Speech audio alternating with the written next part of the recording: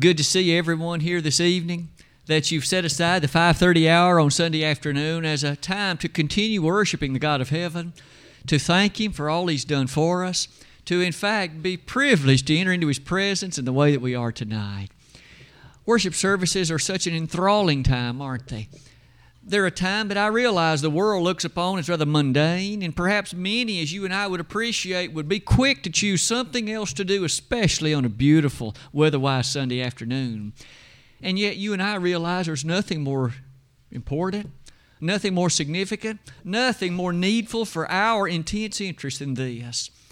Their elders certainly would be thankful that each of us are here, and tonight we're going to come to installment 3 in our history of the Bible.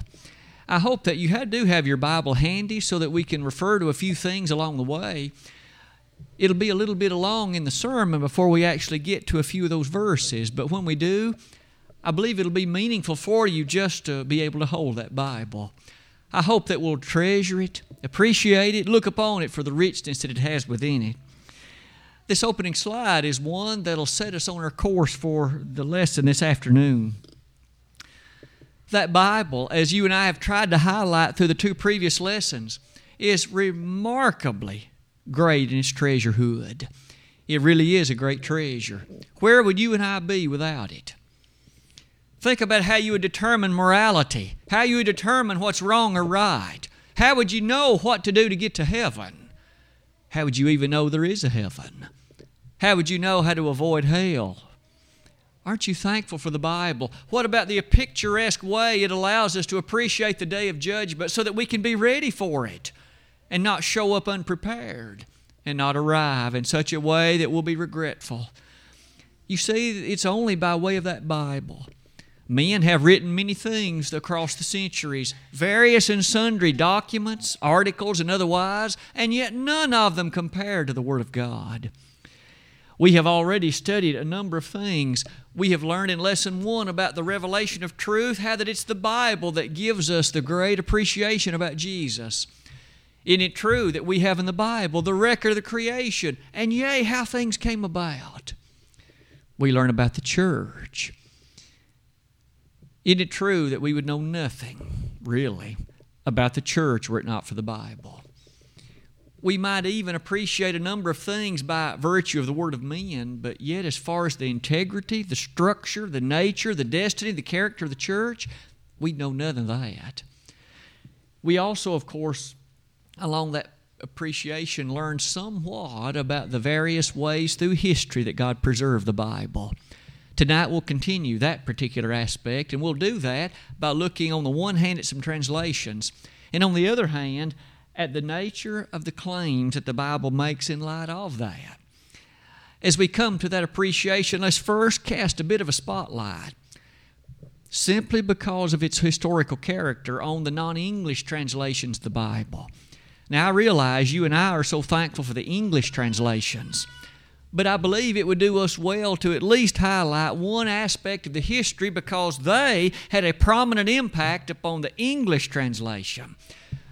I have certainly been a bit selective in listing these, but I wanted you to think about this. Are you aware of the fact that in the original character of the Word of God, it took one scribe 1 year to make one copy of the Bible? Let's say that again. Back before printing presses were invented and developed, it took one man 1 year to make one copy of the Bible.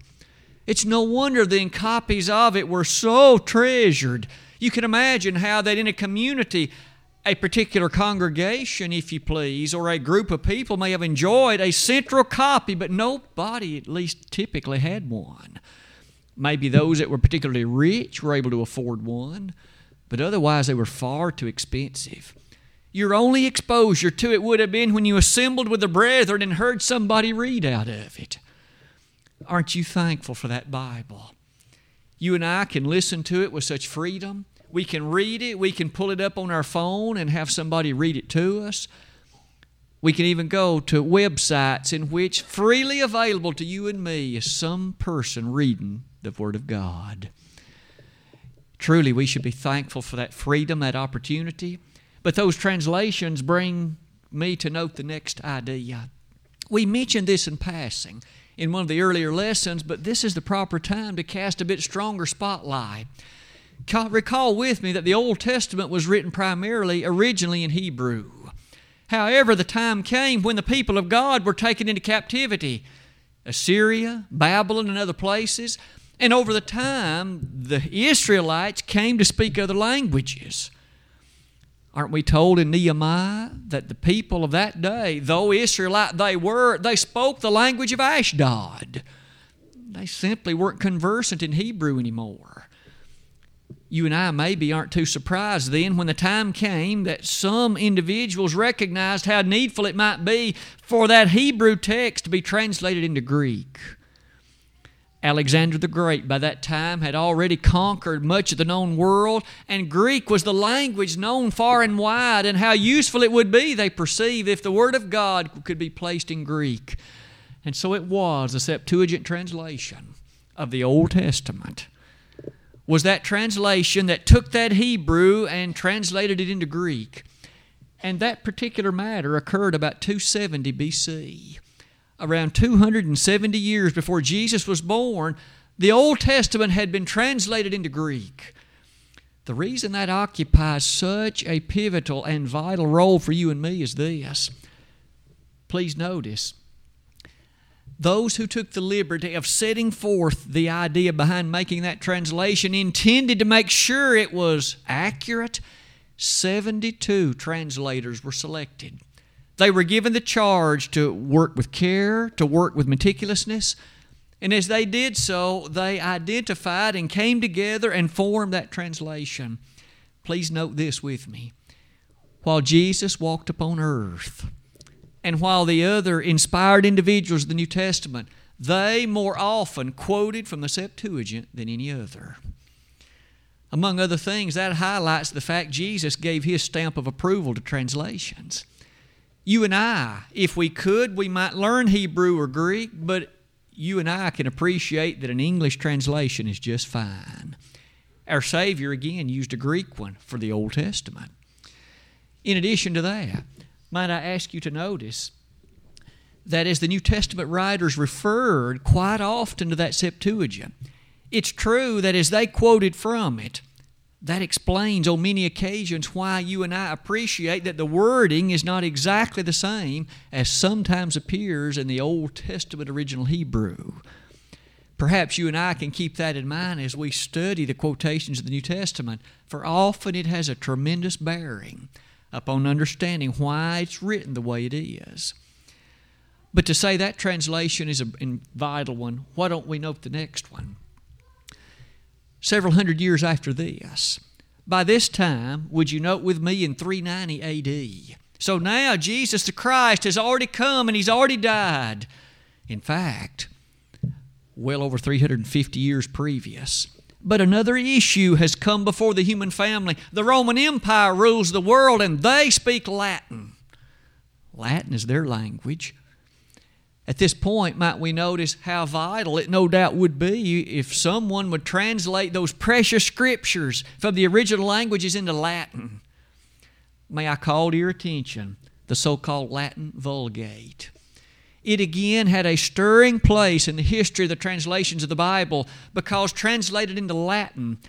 Might I invite you to note the one who did this was St. Jerome, and often his name is still spoken of rather highly in light of those translations.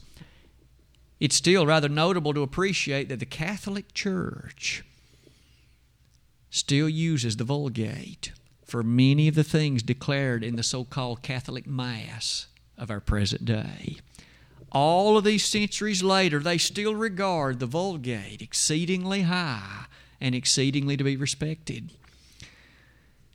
To say that about the Vulgate perhaps leads me to say this. Often, later, you and I will appreciate the Vulgate was used to assist in some other translations.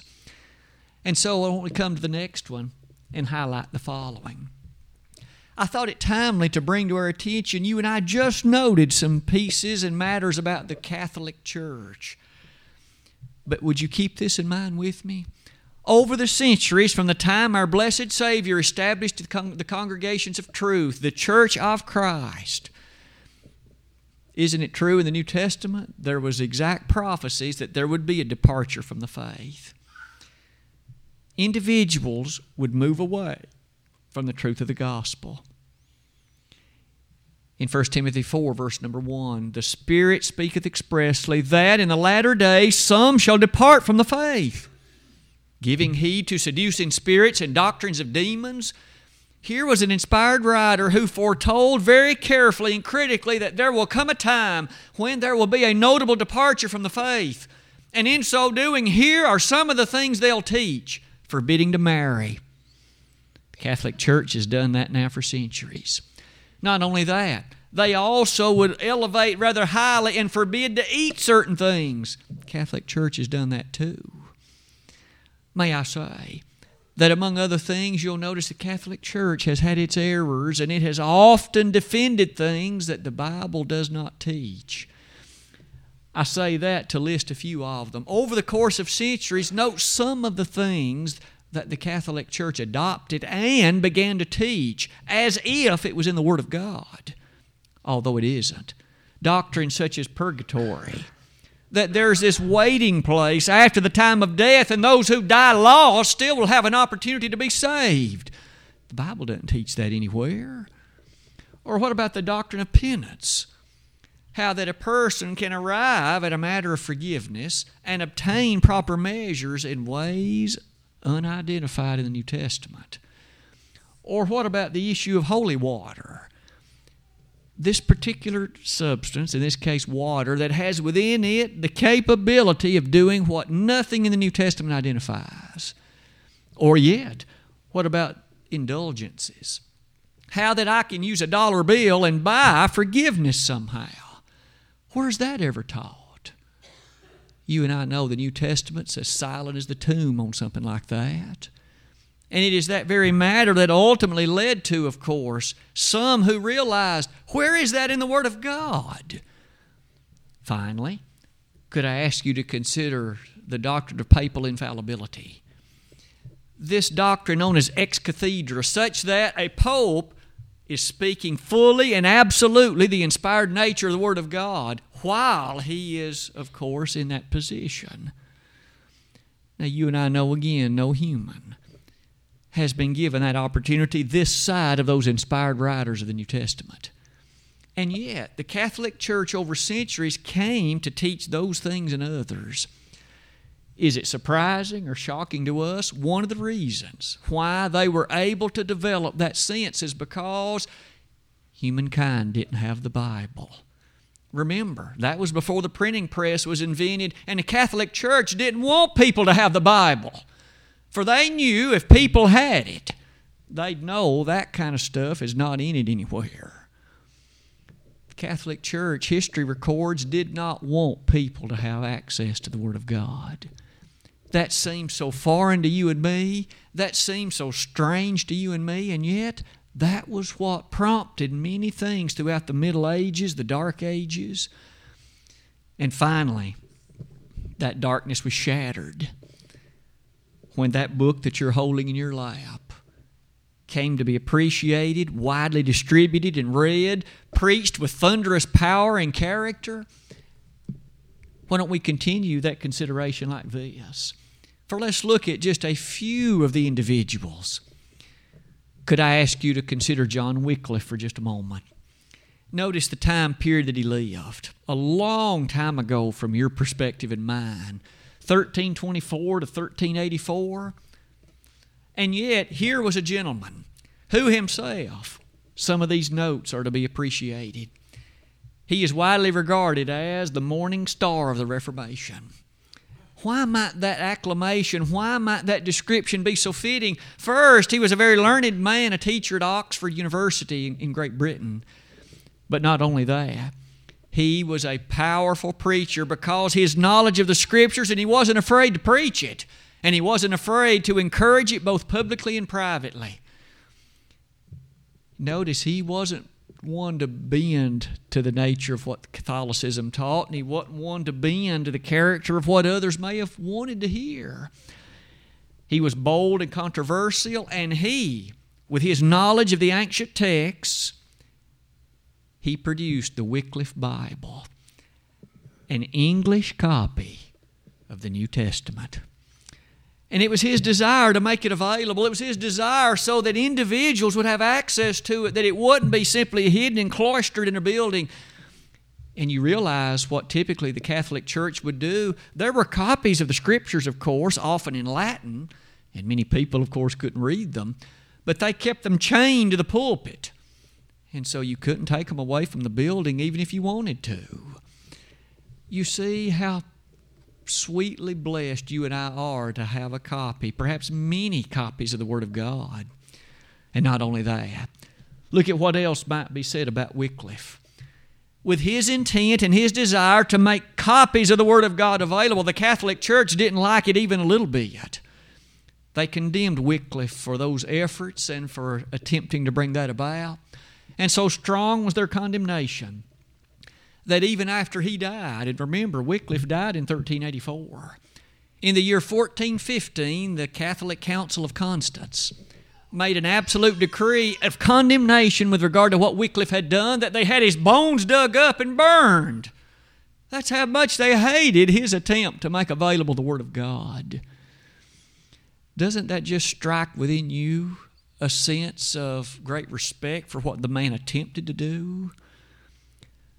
As you and I come to the bottom of that slide, though, aren't we at this point blessed to know there was something invented at roughly this time?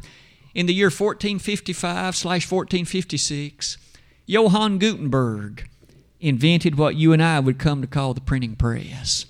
No longer did it take a scribe 1 year to make a copy of the Bible. Now they could be churned out in a matter of hours on a printing press. Some of the first things to be printed was a copy of the Bible, the Word of God. As we turn to the next slide, in fact, some of the initial matters relating to the usage of this printing press were these. Could I call to your attention William Tyndale? Following the work of Wycliffe that we just noted a moment ago, here came along another gentleman who had a strong and almost insatiable desire to make available to the common man, to common people, the English version of the Bible. Look at some of these details. Tyndale, again, was a brilliant scholar. He had great knowledge of the original languages, both in Hebrew and Greek, and he worked both in Oxford and Cambridge. In addition to that, I've actually quoted for you a goal that he stated in public at one time early in his life. With his exquisite knowledge of these languages, in conversation with a rather notable religious priest on one occasion, he said, "If God will spare my life, it won't be many years before I'll make a boy that drives the plow know more about the Scriptures than you do." And his life's task, his life's goal was that. If you read much in the history of Tyndale, you'll find that it was an arduous journey to bring it about. He was persecuted and often very strongly and aggressively opposed on many hands. But these comments perhaps are worthy. Remember that he himself was of England, but yet nobody in England offered any support to his desire. Those who were high-ranking officials in religion offered no encouragement or support to his desire to make these copies of the Bible. And therefore, he was forced to flee England. He came to Germany. He did find at least some encouragement and support there. But ultimately, before he passed from this life, he completed several versions of the English copy of the Bible. His life's goal was brought to fruition. That wish, that desire, that motivation that so moved him was brought to reality. In fact, you'll notice one other thing, though, that I can't help but notice. Earlier, again, I stated that Wycliffe was so often oppressed by the Catholic Church that ultimately they dug up his bones and condemned. Notice what happened to Tyndale. Again, he had fled England. And as he had come to Germany, in fact, he worked much in Europe. But one thing should be noted. The Catholic Church had tremendous power in the European continent. But there was one country that was a safe haven from the forces of Catholicism. It was the country that you and I would recognize, of course, related to Belgium. And so in Antwerp is where Tyndale spent a great deal of time because he was protected there from the onslaughts of Catholicism. But the following thing historically is recorded. Someone made an arrangement with Tyndale. That is to say, they in fact made an agreement with him, and to make the agreement, he had to leave Antwerp. He went to meet this person, but he was outside the city. That meant he was in the realm of being caught, and the Catholics kidnapped him. It was a setup, you see. They kidnapped him, and you'll notice what they did to him. The time came, they strangled him, and furthermore, they burned him at the stake. And what had he done? He'd made copies of the Word of God and made it available in English and made it available to common people at a far lower expense. Kind of fascinating to think about the journey that the English versions of the Word of God have, of course, brought to you and me. As you and I come to the bottom of the slide, time would fail us tonight to speak about some of the other things that might be listed. If you have an interest to do so, I might direct you to study about the Coverdale Bible. It too has a rather interesting history. Miles Coverdale is the gentleman's name, and he, another scholar, prompted the bringing about of this one. There's a so-called Great Bible, the Bishop's Bible, the Geneva Bible, all of them English translations of the Bible. But as you think about all of them, as history brought them before us, they each have come and gone. Of course, history brought about some additional matters, and our next slide will bring us to those thoughts too. Because as you and I come to this slide, I would be remiss, I think, not to bring appreciation to the King James Version of the Bible. Many of us have treasured it. We grew up with it. We've heard it preached from pulpits and read with such sweetness. Its cadence is catching, and its lessons are timeless. What might we say about the King James Version of the Bible, the one that, again, you and I have so often reflected upon and used with such encouragement? Well, these thoughts, it seems to me, are in order. You and I now come to the year 1603. The King of Scotland became the King of Great Britain, and he took the name James I. As he did so, there was an immediate problem brought to his attention. The problem was this. By that point, these other versions in English of the Bible had come to exist, and they didn't all read alike. What's more, there was a distinction made. In the churches and the pulpits, there was one of them that was primarily used, and common people were reading out of another one. And when James polled the individuals near the beginning of his reign, he said, what problem could we address most notably? And top of their list was this. We need a version of the Bible that's commonly accepted both by those who are the scholars of the day and by the common people alike. One that we all can read and love and appreciate and obey. James took that lesson to heart, and he did the following. He commissioned the finest and ripest scholars of the day, those who were equipped both in Hebrew and Greek, those who were skilled and expert in those languages, and he commissioned them to make exactly what was required, the finest English version of the Bible to that point the world had ever known. 54 men were commissioned and tasked with this task. May I invite you to notice they were divided into 6 companies. They were charged with the following. As each one would set about completing a particular translation of a section of the Word of God, that one was then sent for the others to review. And as they cross-checked and reviewed it, when the task was completed in 1610, and ultimately brought before James to be ratified, and so it was in 1611 that the finest English translation, at that time at least, that the world had ever known was brought to reality. And aren't you impressed that it has lived now for all these centuries? And it is still so highly regarded and read. I confess I still enjoy using that translation myself. And it was completed in 1610 and brought before us in 1611. Now, certainly, as you and I realize, that particular attribute and that finery is such an impressive thing to notice. What other document was written about that time that would still be a lively document? Would any medical document written then be likely to be studied today? Would any scientific document written then be likely to be studied today? What about a sociological document? And you and I know the answer to all those is no. But that Word of God, challenged and set forth and completed with that motivation, that King James Version of the Word of God. Perhaps one final thing on that slide then would be this. With that King James Version completed, soon it overwhelmed all those others, and it did fulfill that which the people requested and that which James desired. It did become the translation accepted far and wide by not only scholars alike, but those that were the common people. I suppose that provides at least some understanding of why that translation has been such a timeless thing. But it does perhaps lead us also to note this. From time to time, you and I have frequently noted that other translations, like the American Standard, is worthy of our comment. It, too, is a fine English translation. A few comments about that one, beginning at the bottom of that slide.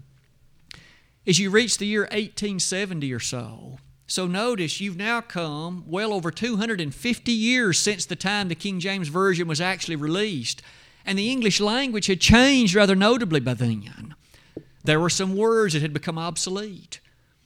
There were some things that seemingly did not read as nicely because people didn't understand the vernacular that they had in 1611.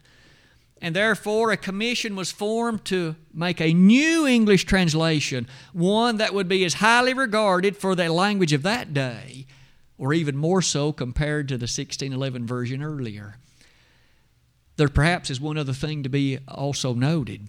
Between the time of 1611 and the time of 1870, many ancient manuscripts and documents was unearthed and discovered, and hence those translators of 1870 had access to a lot more original documents. And therefore, when you and I come to this translation, there was again a notable grouping of the ripest scholars of the day.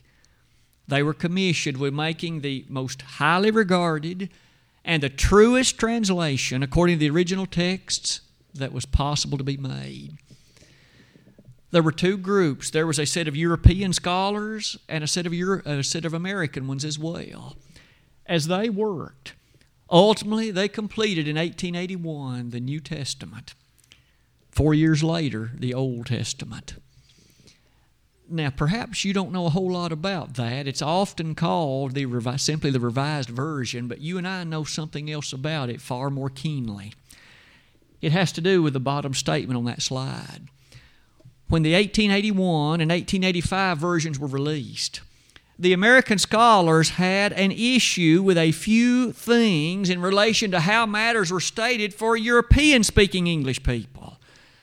And therefore, they agreed to hold off due to the copyright for 14 years. They agreed to hold off and print their own in 1901. And so they did. And to this day, it's called the American Standard Version, the ASV. And it is still regarded as the most literally true translation of the Bible that's ever existed. Maybe you have access to it. Again, frequently we refer to it in our Bible studies when we want to go back and see how a rendering in English of the ripest literal translation available, the ASV of 1901. May I say, if you have a copy, treasure it very highly. We don't know if the world will ever produce another literal translation like that one. But as we close that slide, a few more comments tonight about these English versions of the Bible. Because it seems to me it's a rather vital thing to pause and comment somewhat carefully about the philosophy of translation. If you were challenged to give input to the making of a translation of the Bible, what advice would you give? What counsel would you offer? May I say that there's a rather wide spectrum. On some occasions, you'll notice that there are some philosophies of translation that operate like this. They operate on a thought-for-thought basis. In other words, the translator reads the original Hebrew or Greek. interprets what it says, then puts it into English. And so it's the interpreter, the translator, who is deciding what the text says and then putting that into English or into other languages that might be used. I think we each can see perhaps a strong danger in that. So I'm depending on that translator to understand what that text says. I believe, wouldn't it be better to appreciate a word-for-word translation? That is, someone who knows the original language and takes that word and puts it into English and doesn't try to interpret it. That spectrum is to be noted because that philosophy is critical. I might encourage you when you go to buy an English or perhaps another particular translation, open up the front and read the foreword and look at what the translation philosophy of the translators is. If it's thought for thought, be careful, for they're claiming to do the translation for you. If it's a word for word, all they're doing is taking the original word, whatever it would have been, put that same word in English or other language, and let you do the translating. Let you do the interpreting, I should say. As you and I look at that, you might notice the King James is a nice word for word, and so is the ASV, and so is the ESV, the English Standard Version. But other things like the NIV are much more thought for thought. The RSV, again, much more thought for thought. Be careful. We all must be sure we handle the Word of God correctly. Notice one final thought tonight, and the lesson will be yours. As we've continued our journey through the translations and this history of the Bible, it seemed to me rather useful to emphasize the character of what these translators are handling. They're not handling merely the word of men. They aren't handling merely the thoughts of men. They have been handling the Word of God. And shouldn't we then be very interested to know that a man who was translating the Bible truly recognized he was handling the Word of God? In Psalm 119, look at just a sampling of some of the verses out of that longest chapter in the Old Testament. Yea, even the longest chapter in the Bible. Blessed are they that keep His testimonies and that seek Him with the whole heart, verse number 2. Or what about verse 11? Thy word have I hid in mine heart that I might not sin against Thee. Notice what the Word of God does. By ingesting it into life, it can keep us from sin. In verses 15 and 16, I will meditate in Thy precepts and have respect unto Thy ways. I will delight myself also in Thy statutes. I will not forget Thy word. How touching is that thought. In verse number 24, Thy word are my counselors. Where do you and I go for counsel and advice? The psalmist said he went to the Word of God. Later we notice in Psalm 80, verse number 89 of that chapter, Forever, O Lord, Thy word is settled in heaven. So where is it founded? In heaven. It's not here on earth anywhere. It's far stronger, far sounder, far more permanent than that. In verse number 97, Oh, how love I Thy law. It is my meditation all the day. Verse 140, Thy word is very pure. Therefore Thy servant loveth it. Verse 128, Therefore I esteem all Thy precepts concerning all things to be right, and I hate every false way. But you notice God's ways are right, and the psalmist hated that which was false. What about you and me? Verse number 129, The entrance of Thy word giveth light, and it giveth understanding unto the simple. Verses 129 and 130. Later in verse number 142, Thy law is the truth. Verse 160, we appreciate that the sum of the Word of God is true. Verse 172, I will sing of Thy precepts, for all Thy commandments are righteousness. One could go on and on out of that longest chapter, but maybe we have at least considered enough to remind us how privileged, how honored, how blessed we have been to have an English version of the Word of God. Aren't you thankful that you can study it and read it in English without having to master Hebrew or Aramaic or Greek? And yet to learn those languages is fine, but aren't you also honored that the God of heaven saw fit to permit His Word to be translated into English, and you and I can freely study it and read it, learn it and obey it, and thus live this life confident we can end our sojourn here faithful and true and ready to go home to be with God forever. Let's close our lesson then with a summary page. In our study then throughout this series to this point, the history of the Bible, we've learned about the canon of Scripture, the standard that the Word of God is. We highlighted along the way the appreciation of its inspiration by way of the way God made it available. We also commented about its significance, the translations that are before us, and of course, you and I then have no excuse for bypassing the things that Jesus said, as well as Job in Job 23:12. Job declared that he wanted, esteemed, and longed for the Word of God even more so than physical food. And Jesus said, "Blessed are they that hunger and thirst after righteousness, for they shall be filled." I hope you always come hungry to worship services. And I hope that pulpit, at least here at Pippin, will always provide a steady diet of the true Word of God, never compromising it for anything else, because nothing else will get us to heaven. Tonight, if there's anybody in the audience and upon examination of your life all isn't well, a song of encouragement's been selected, and during that time we're going to stand and sing, and while we do, if you feel a desire to make things right, don't delay, don't procrastinate. Today's the day of salvation. Can't you just see in your mind's eye Jesus hanging on a cross in such agony and anguish? He did that for you and for me. If you'd like to, in fact, become a member of the body of Christ this evening, having never done that, let tonight be the night. Believe in Jesus, repent of your sins, confess His name, and be baptized. And if you have taken care of that initial set of steps, and perhaps were faithful for a while, but maybe the Bible has lost its luster, maybe you haven't had a keen interest in it, you realize that's eternally dangerous.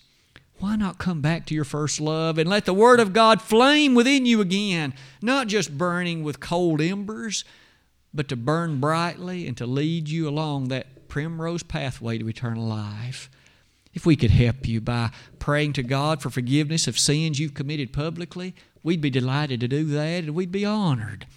We'd like you to ask us to do that, and we'd certainly be happy to do it. Tonight, if there be anybody in the audience in that condition, why not come at the very moment as we stand together and sing?